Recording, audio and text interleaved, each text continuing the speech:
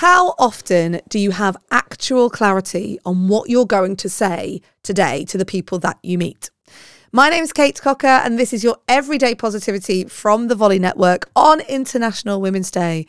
And I have a really good friend who I have been trying to see now for the last, a few months. We usually have these monthly meetups in where we just go for a walk or a coffee or something like that. And over the last few months, we've been really busy, the pair of us. And she's not been able to meet with me and I've not been able to meet with her. And we've put things off. And last Monday I was like, right, we are meeting.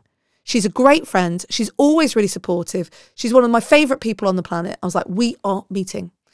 And again, the day got really busy. I lost track of my time and I started chasing my tail. And I was like, no, we are going to meet.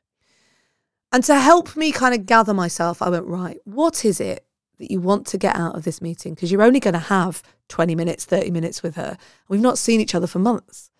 And I thought, right, I'm going to make sure I ask her about her work. I'm going to make sure I ask her about her house because she's had some work done. And I'm going to make sure that I ask her, actually, I've got this problem at work at the moment that she might even be able to help me with. So I'm going to ask her that.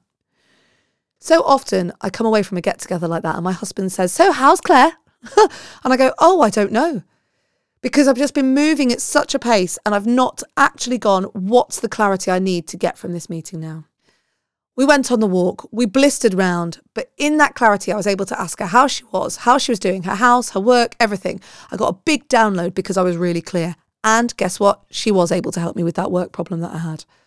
So today, when you're thinking about all the meetings you've got, all the people you've got to see, practice clarity as a habit because then you can get the most out of your relationships. I'll be back tomorrow with another episode of Everyday Positivity. If you want to celebrate International Women's Day with me and with producer Will, we will be on Positivity Island today on Back Channel.